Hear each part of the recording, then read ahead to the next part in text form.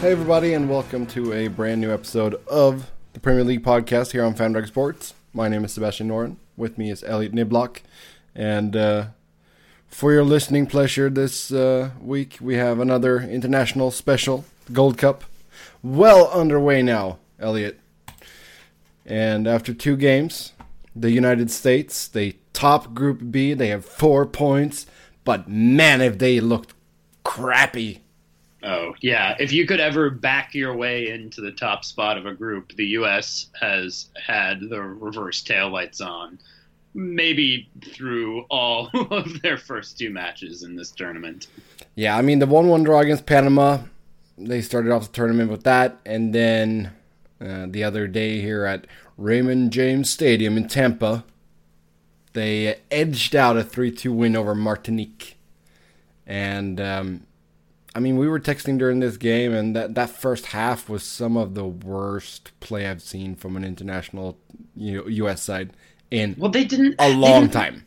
Yeah, on the whole, that's very true. They didn't look that bad in the first few minutes, but then it seemed like they almost settled into a weird combination of complacency and nerves after they missed a couple of chances. I mean, it was abysmal. And I think that, well, here we should give the listeners Pauly's take as well. Give him kind of the first word since he's not actually here to discuss it. Yes, we will bring in his mobile take right here. What's up? It's Pauly coming off of another rather embarrassingly bad U.S. men's national team game. This time, they actually did manage to get the 3 points, which in the grand scheme of things is, if you're looking at the Gold Cup from a tournament perspective, the most important thing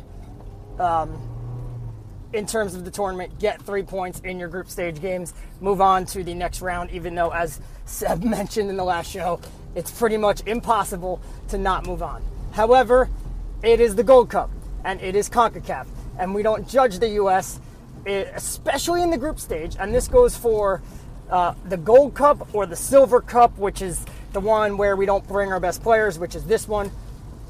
There's only one team that can and should be able to challenge the U.S. on U.S. soil, and that's Mexico. Costa Rica, we can't beat them in Costa Rica, but they can't beat us here. And I know that because we played them in the Copa America last year. We wiped the floor with them.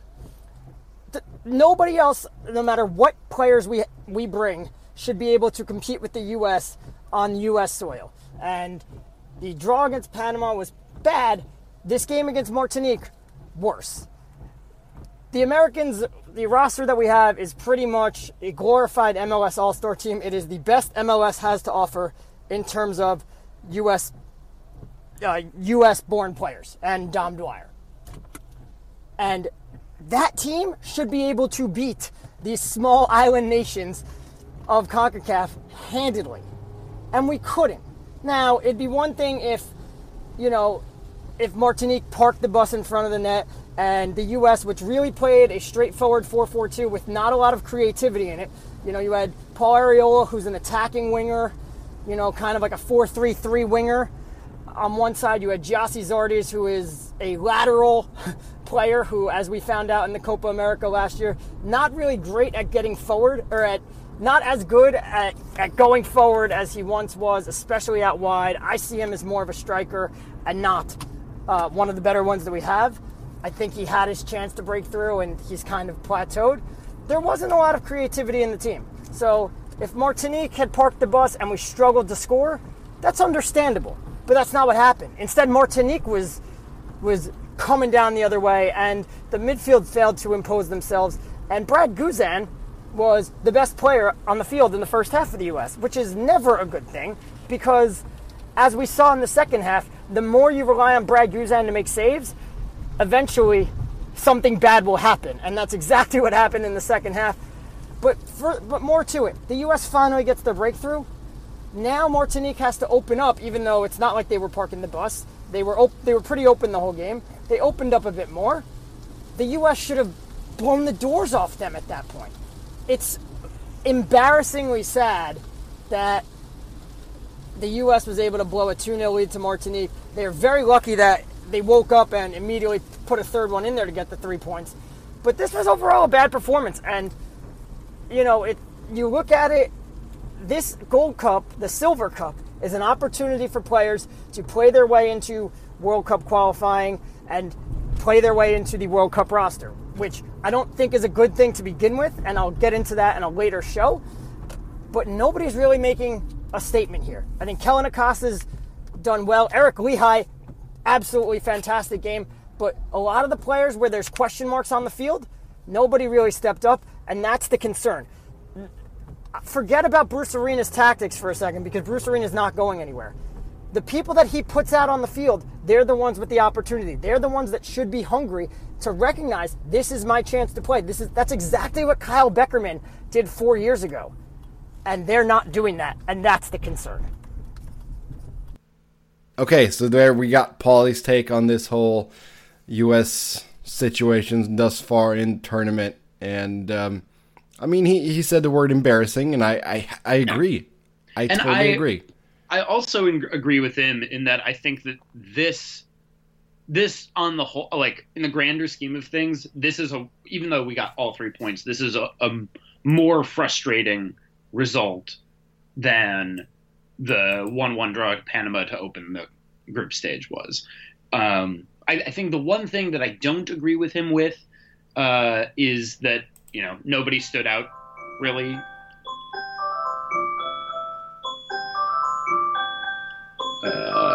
Sorry, something's happening. That's a ringtone.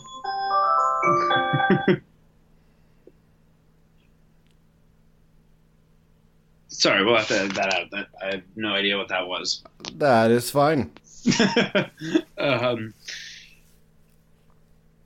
Anyway, so I agree. I agree with Pauly that it's more embarrassing than the initial draw against Panama, right? Even though we still took all 3 points from this match. Mm-hmm. I don't necessarily agree that Brad Guzan is the only player that stood out for the U.S. I do think that Pauly's right in saying that anytime, Brad Guzan is clearly your best player on the field, you're probably going to be in trouble eventually because he's not going to keep making those saves. But I think that Jordan Morris had a good game, right? You can't complain. 2 goals, you can't really complain. You can't be. Yeah. Then you're good. You're good. And he could have, maybe she even might say should have had a hat trick, on the run of, like, the overall run of play. But in the grander scheme of things, he saved the U.S. from catastrophic embarrassment, and instead it's just kind of like you've had your fly down for 90 minutes embarrassment. Yeah, but I think the main problem here is, especially the central midfield has looked so uninspired.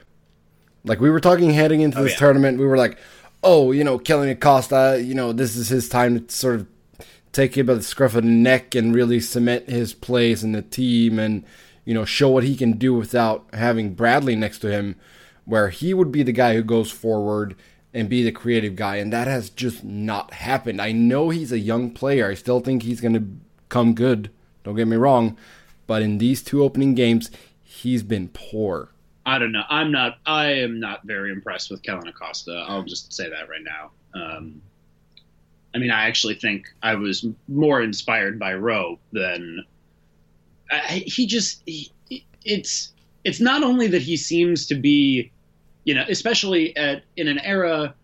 Oh boy, I'm really going to say the Pulisic era. I think I am. But in an era when I think that Christian Pulisic holds the gold standard for, what a midfielder should be doing going forward for the United States.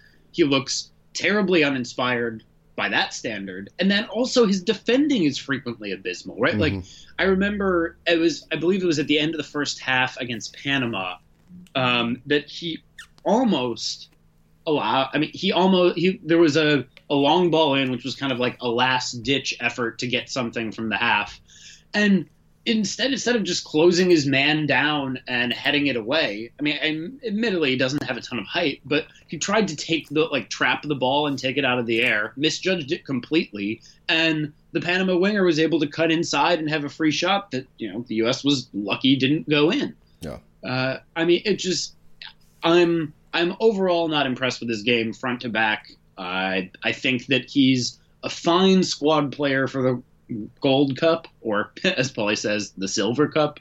But I don't think that he's shown me enough to do anything more than that. Yeah.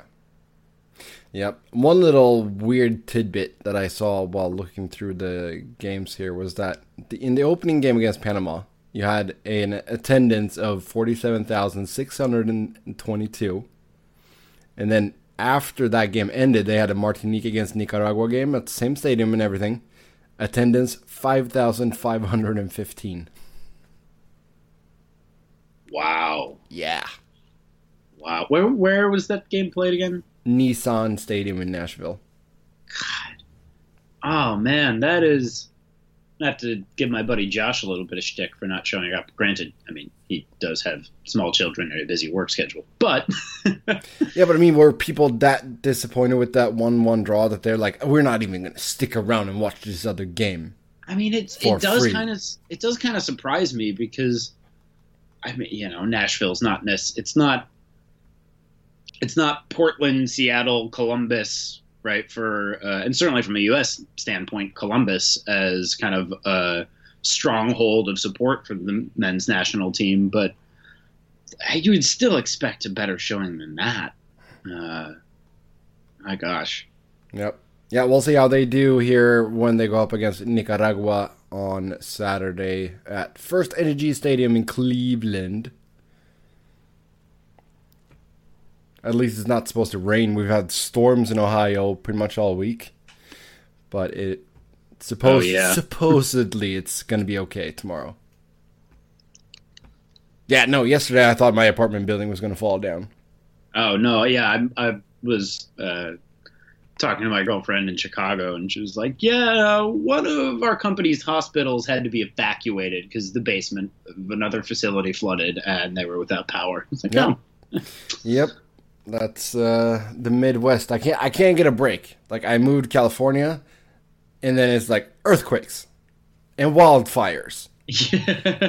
Moved to Arizona. They're like, you know, we have this thing called a haboob. I'm like, what's a haboob? It's basically a giant sandstorm. And wildfires there too. And I was like, okay, let's move to the Midwest. Thunderstorms and tornadoes. Yeah, and thunderstorms and tornadoes. I was like, okay, well, oh well. Like the worst thing that can happen in Sweden is a storm, like a really bad storm. Like it happens once every, couple of years. You mean bad snowstorm? No, like a bad like thunderstorm. Thunderstorm, not even thunderstorm, just a lot of rain, basically. Yeah, maybe what we need is a snowstorm, a la the Costa Rica game in Denver. Oh yeah, World Cup qualifying a few years ago. that game. My God. Yeah. So let's take a quick look at the other groups, though. Group A, we find Canada at the top, 4 points, same as Costa Rica. Canada has a better goal differential. That's while they're in front there. They played a 1-1 draw. Alphonso Davis scored again for Canada, so 16-year-old now up to 3 goals in 2 games. And then Honduras and French Guiana played a scoreless draw, but because French Guiana played Florent Malouda, who was deemed ineligible for the tournament by CONCACAF, Honduras was awarded a 3-0 win. So Honduras stays in third with 3 points. And French Guiana at the bottom with 0 points. Yeah, but I think not only, for my club allegiance, but also for the course of this tournament and indeed the course of World Cup qualifying, I think the big story out of this group at the moment is that Joel Campbell is going to need surgery and is going to be out for 6 months after being injured in that 1-1 draw with Canada. Yeah, he had to step off early, about 20 minutes in. So. Yeah, and the Costa Rican Football Association said he's definitely going to need surgery, and so that means not only is the Silver Cup done for him, which okay, c'est la vie, but he won't be able to play in their next round of World Cup qualifiers either. Yeah, and he can't really compete for a spot in the Arsenal squad either, although I think he would most likely be loaned out again. Well, yeah, I think that's going to be the conversation, is that I think that it was always less about him breaking into the squad coming back from Sporting Lisbon. It was about him finding a permanent move following Sporting Lisbon. But now what his future holds is extremely uncertain. I mean, he's still a player I have a lot of time for. It won't really tug at my heartstrings to see him leave the way it will when Wojciech Szczesny ultimately departs. But nonetheless, he's a quality player. He's just not a world-beating player. But I still wish him the best. He's a player I've always liked. Yeah, no, I don't watch too much of Arsenal, but the few times I have seen him play, I do like what I see, and I think that, maybe let's say he's not going to be back until the second half of the season. Well, maybe you can send him out on loan to a championship team or something, or a team towards the bottom of the Premier League, and sort of take it from there. But the whole Florent Malouda business here, I think it's so silly. It really is. We're talking about a 37-year-old player. It's not like they're like, hey, Lionel Messi, you want to come play a tournament with us? We're talking about 37-year-old Florent Malouda who hasn't played for the French national team in 4 or 5 years. I think it's 5 years. And French Guyana, they're not a FIFA member. I know that this tournament's under FIFA rules and everything, but we're talking about French Guyana. This is not going to make a big difference. Yeah. Yeah, I mean, but you gotta still draw the line in the sand somewhere, I think, right? Like, you can't just be like, well, whatever. Small potatoes. In this case, I mean, these nations are so small. Their pool from picking players is so minimal. And it's another case for why do you even have 12 teams in this tournament?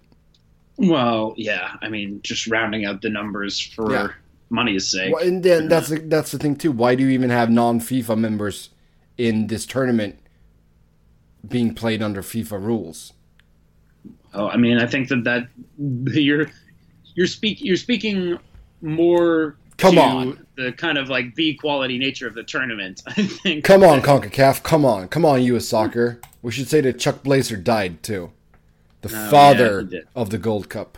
The father of the Gold Cup. And also Mr. 10%. Yeah, Mr. Bribery. I mean, he did some good things for U.S. Soccer, yes. But at the same time, he was a scumbag. Yeah, I mean, he was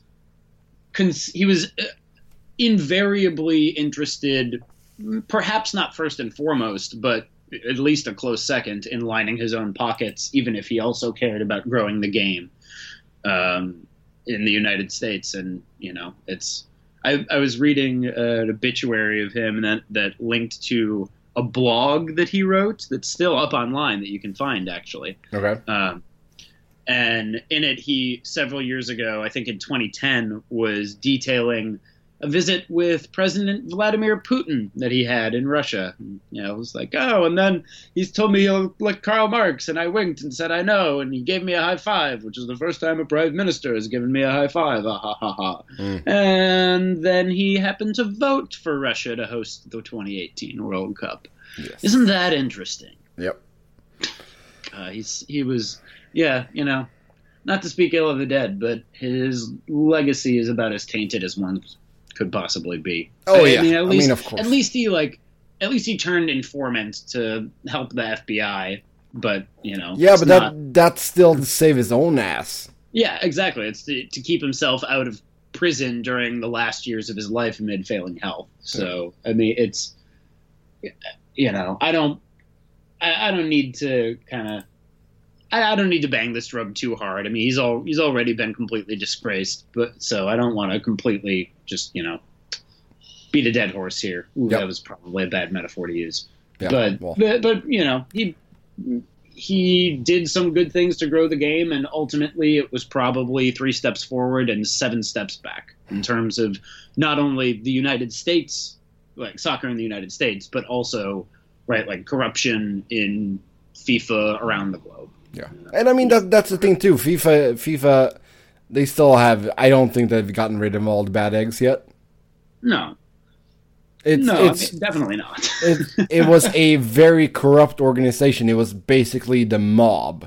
I mean, we're playing the World Cup in the freaking desert. Yep.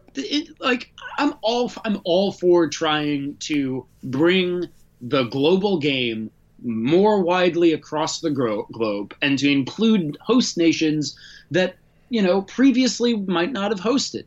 But you can't play the World Cup when it's 110 degrees Fahrenheit outside, or 125 as it often is. Yeah. And so what are they going to do? Are they going to completely disrupt the normal cycle of European and football around the globe in order to play it in a different time of year? Yep. Maybe they might have to. Are they going to air condition the stadiums like they promised they were going to be able to? Probably not, because that technology just doesn't look like it's going to work. I mean, they've done it to one stadium. Yeah, okay. But the other thing is that it's just like these stadiums are being built by slaves. Like, thousands of people are dying and are going to continue to die before the World Cup is hosted there, unless it's pulled from Qatar, which, I mean, FIFA's too spineless to ever do. Yeah. No, I am really livid about the World Cup. No, it's going to be a very weird situation because, it's scheduled to be played between late November and mid-December. So it's going to be really weird for all the, top leagues in Europe that play, fall, spring, because you're going to have to basically take more than a month off in the middle of the season. I mean, we're going to have the Premier League season in 2020. Like, it's going to be finishing in around this time almost, right? Like, at least not until June. Like, we're gonna have a Champions League final in late June. Yeah, it's it's ridiculous. So. Yeah, it will be weird. But back to the Gold Cup and the one group we haven't talked about. That's Group C with the reigning champs Mexico. And after a 3-1 win over El Salvador in the first game, they played a frustrating, I would say, scoreless draw against Jamaica. Oh yeah, in Denver. Certainly. I mean, they were denied by the post. They had one ball cleared just off the line. They were creating chances in this one. They weren't that great in front of goal. They only had 2 shots on net. But Jamaica had nothing in this one. Nothing. Yeah. So. Yeah, I mean, you want to talk about being thrilled with a point, then Jamaica's certainly going to be that. Although, to be fair, there were, when you talk about they had these great chances and one of them was cleared off the line, you got to give Jamaica credit for that clearance, because that was pretty spectacular. Yeah, I mean, the defender did a good job. I don't know what Blake was doing on that ball.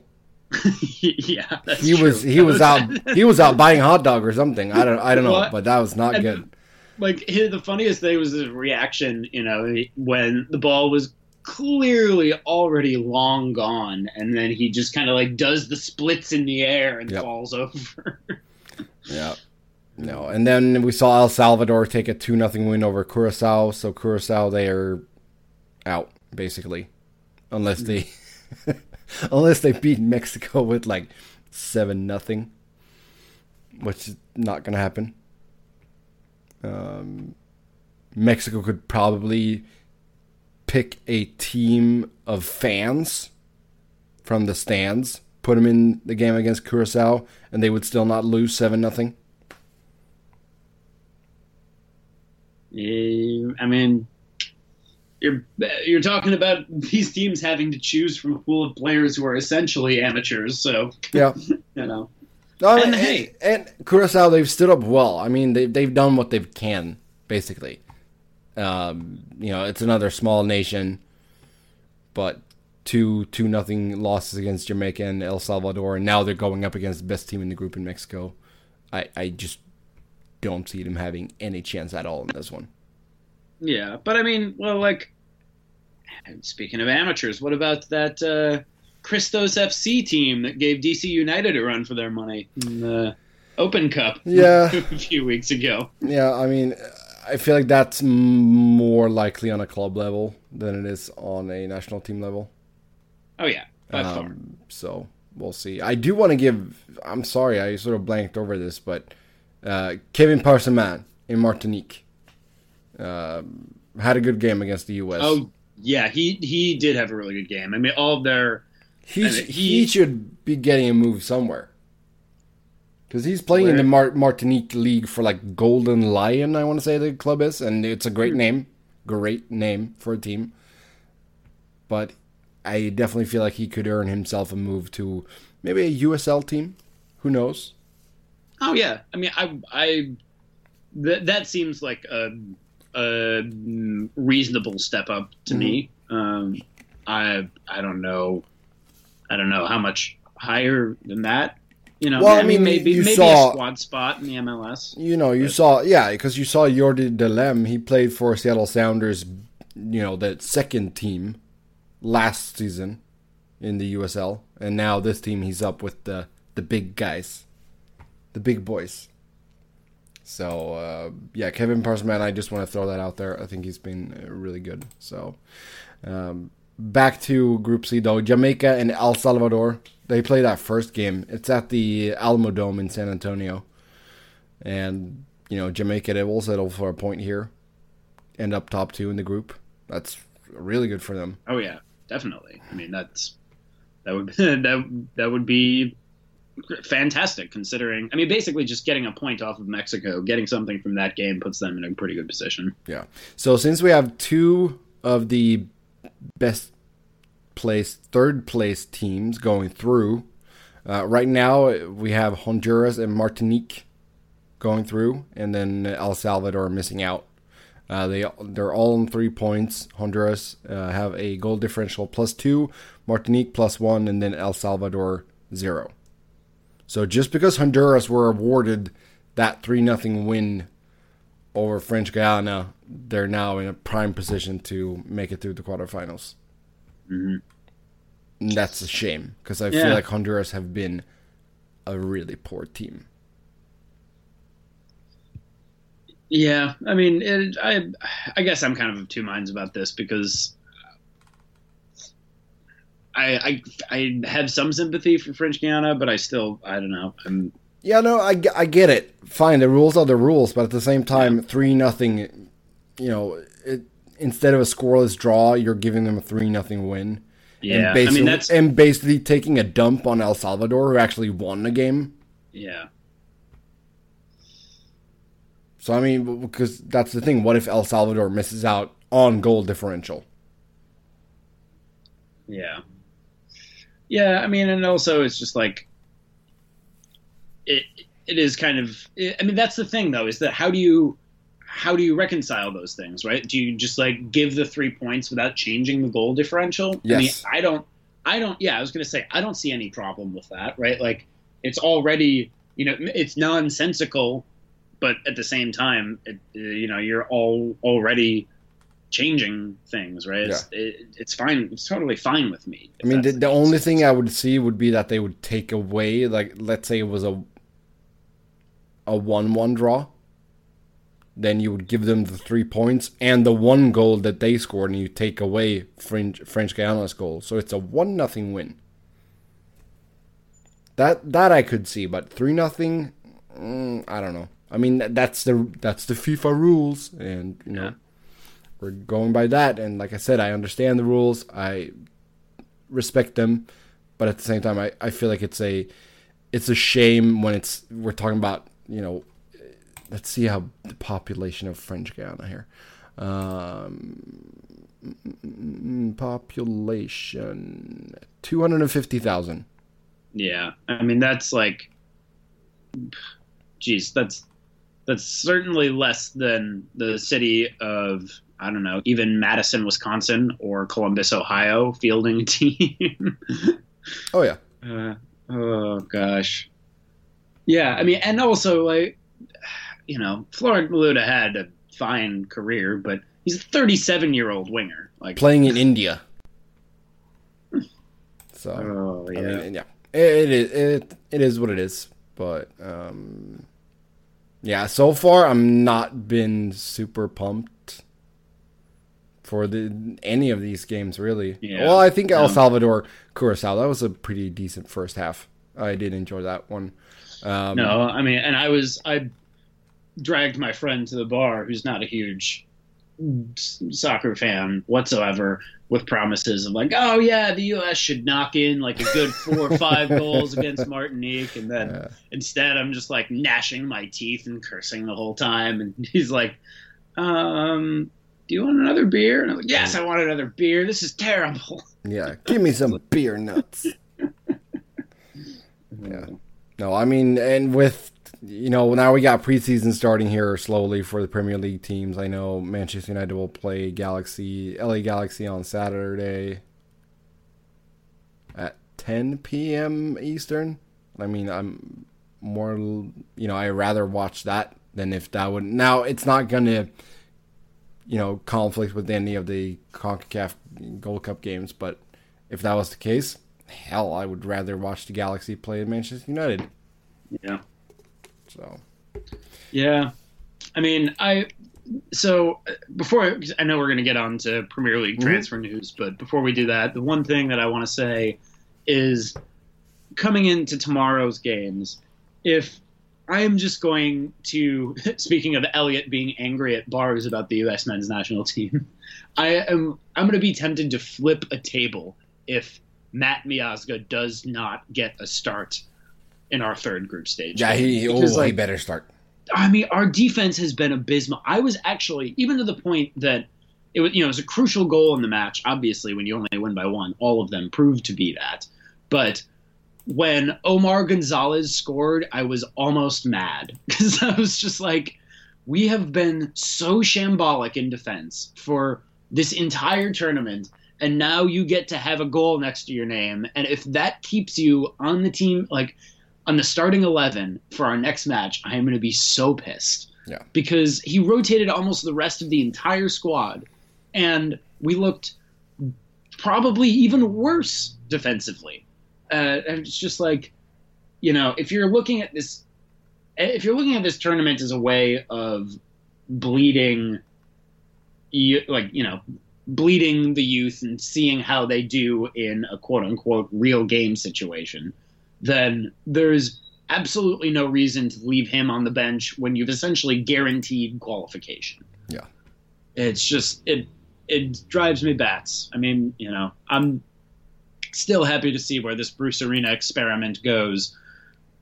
Maybe it's kind of going back in time and also going backwards. Maybe it's just that Christian Pulisic has kind of bailed him out in the last few times, but these are certainly, I feel confident in saying the last 2 games, despite getting something from both and even winning the most recent, are the most frustrating we've seen under Bruce Arena tenure 2.0. Oh, yeah. Yeah, and I mean, that's a whole another different discussion, and we got to get to the Premier League transfers, but at some point we will take that Arena topic back up, because I feel like there's a lot behind his hire and everything. But for now, we'll head over to the Premier League, where we were reached by the news today, Friday, that Kyle Walker has signed for Manchester City for a whopping £50 million.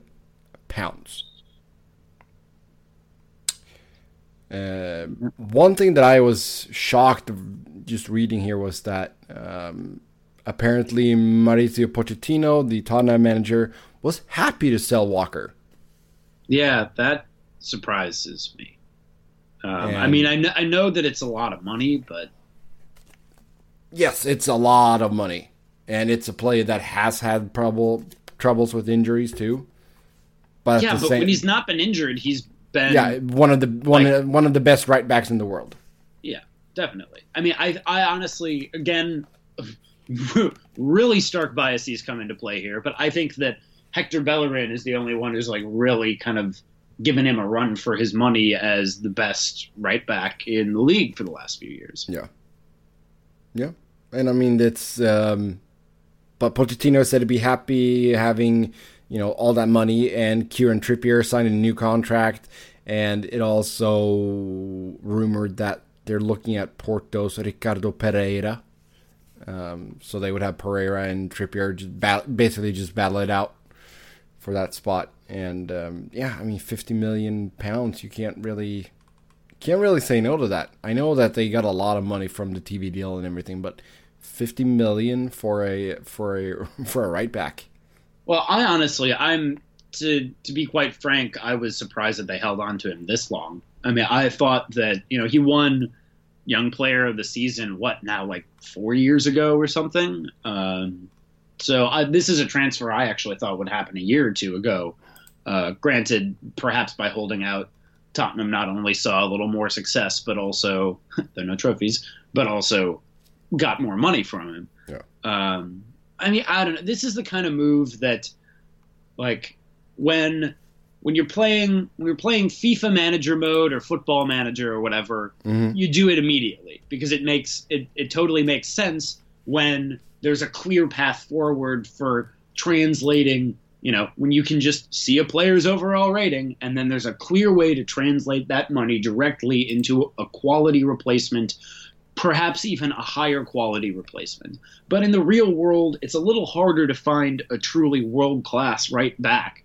And this is something Pauly has liked to say recently, is that, just top-class defenders are dead in the world, and it's hard to find them lately. And it's a move that I'm kind of two minds about.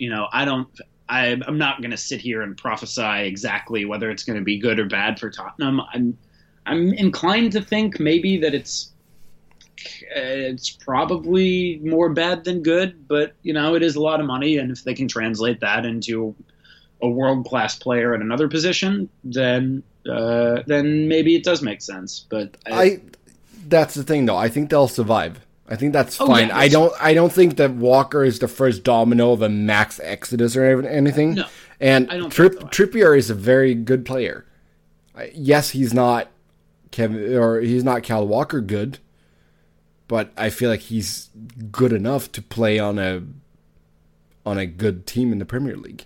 And now he'll definitely, get an honest shot. And I mean, for Manchester City, they don't care how much he costs. They need him badly. Yeah. I mean, they've done all kinds of weird stuff where they've had, was it Fernando or Fernandinho? I keep mixing those two together. But like one of those guys had to go down and play right back at some point. Yeah. So they were desperate to get in a quality right back, and since they couldn't land Dani Alves, then they splashed the cash instead on Kyle Walker. Which, I mean, in the grander scheme of things, I mean, I think that, especially because Manchester City has all of these oil billions fueling it, so it's, as we've already talked about, like playing, speaking of which, Football Manager with a cheat code on. Yep. And it's just, to them, money is essentially no object, even though oil is a finite resource. Let's not forget that. But nonetheless, it's a huge move for Manchester City, and I think it's a better move than getting Dani Alves. Like, Dani Alves clearly has some left in the tank. Yeah, he proved that this past season. Yes. Not least of which against his former side Barcelona, and acquitted himself very, very well. Yeah, but at the same time, far more experience. But not only is Kyle Walker younger, but you're also weakening a rival by taking him off them and selling him. Getting him from within the league. Mm-hmm. Yeah, so, no, I mean that's the thing too. You can end up getting maybe a good year or two out of Alves, or you can get like 7 years out of Walker if you're lucky. Yeah, I mean 7 might be a stretch, but certainly 5. Yeah. Right? He's what, 27? Mm-hmm. So, yeah, I mean, I think that expecting him to continue to perform at a top level when he's 34 is a little more questionable, but 31 or 32, certainly. Yep. And, I mean, they're not going to be done with this. They still have more to look at. I mean, they probably could use with a new left back, too. Yeah. I mean, I think in general their defense could be bolstered. And, I mean, on paper, though, it doesn't look too bad. Vincent Kompany is good when he's healthy. That's the trouble, though. He's never healthy. Yeah. John Stones, there's still something there. He might not. He might not turn out to be the next, Rio Ferdinand or anything. Yeah, but I don't think that's going to be his Nike slogan, though. It's like, John Stones, there's still something there. Yeah. And I mean, Eliakim Mangala, promising player still. Some growing pains there, though. And I mean, I've seen Nicolas Otamendi play well. I just haven't seen him play well for City. Yeah. So, on paper, their central of defense should be okay, but there's a lot of variables there. And then as you just move up the team, they just get better and better. Because I feel like their midfield is outstanding, and their striking options are just scary at this point. And, they might even be bringing someone else in there, because for some reason, they don't seem to like Sergio Aguero anymore, so... other news, though, Lucas Leiva has, or could be on his way out from Liverpool, I should say, after Lazio agreed with Liverpool on a £5 million fee. So there we go. Good on you, Lucas Leiva. Yeah, I mean, a lot of it is Liverpool reportedly wanted to buy Naby Keita from RB Leipzig. But Leipzig, they're just saying no. Keita and Emil Forsberg, they're a Swedish guy, both of them impressed so much during last season. But the club has basically said, we don't care how much you're offering us. We're not going to sell them. Yeah. So even though that Liverpool reportedly offered £70 million for Keita, they said no. Gosh. Which is just weird. And then one last thing before we head out. Gylfi Sigurdsson decided not to go with Swansea on their preseason tour in America. Apparently, he's just hours before they went on the plane, he was like, I'm not going. Club said he's not in the right frame of mind to travel right now, as there's a lot of speculation going on if Sigurdsson is on his way out or not. The club has valued him at £50 million, which I mean, that's for Swansea, he's worth that much. Yeah, like I understand that Everton wants him on the cheap and offers like 20, 30, and that might be a more reasonable price for him. Yeah, I mean, especially if he's trying to force a move, right? Like, yeah. I think that. But at the same time, for Swansea, he's worth that much. Yeah, and I'm torn because he's less than a year older than Kyle Walker, and we're just talking about, Kyle Walker commanding $45 million, and I mean, Gylfi Sigurdsson is proven to be maybe not arguably the best at his position in the way Kyle Walker is, one of the 2 or 3 best right backs, certainly in the Premier League. But I don't know. I wouldn't be surprised if an offer of $40 million came around, especially with like his kind of dissatisfaction that's manifest in refusing to go on tour. $40 million is a lot of money for a player who wants to leave anyway. Oh yeah. But yeah, I mean, also you take away his danger from set pieces and his produced goals from that, and Swansea are they look pretty doomed. Oh yeah. I mean, that's the thing, though, because they would need to reinvest every single penny they get for Sigurdsson. Yeah, I don't know about that. But I mean, they can't go out and get another player for the same amount of money that's as good or better as him, but they're going to have to go out and spend to bring in like 3 guys to sort of compensate for his loss. Yeah, but I don't know. I mean, I think that it kind of comes down to the scouting network, right? Like, they would be foolish at this point if they didn't have a handful of lower division English players already tapped for, like, okay, if we lose Sigurdsson, then we're signing this guy from Forest, this guy from, Brighton or whatever. Like, I mean, because it seems to me that you could bring in that kind of cadre of players. And, it might turn out that you spend collectively $17 million on all 3 of them combined, and only one proves to be a truly Premier League quality player. But you have to take that risk. And if you do that, then, you have maybe kind of a B- quality substitute for Gylfi Sigurdsson, but you're still in the black from the sale. And, who knows what happens? You still have to play the games. If it ends up being, from a supporter's point of view, of course, you just want to keep him. But from like a club point of view, then you see how the games go. And if it ends up bolstering the parachute payments to get relegated at the end of the season, to then hopefully use that to mount a charge back into the Premier League the following year, maybe that's what you have to do. But, again, if I'm a supporter of the Swans, I say, tough chips, just hang on to him. But because, as you say, they're not going to be able to replace him with a player of his quality, even if they got all $50 million. Yeah. Yep, that's the thing. So we'll see how that shakes out. Swansea are in America for their preseason tour. With that, we'll say goodbye. You can follow us on Twitter. I'm Seb Noren. Elliot is Keats Was Better. Pauly is Peak Costello WFAN. And then be sure to give FanRag Sports a follow as well. And we'll talk to you again soon as we need to prepare for the quarterfinals of the Gold Cup after the weekend. Until then, have a good one. Bye-bye.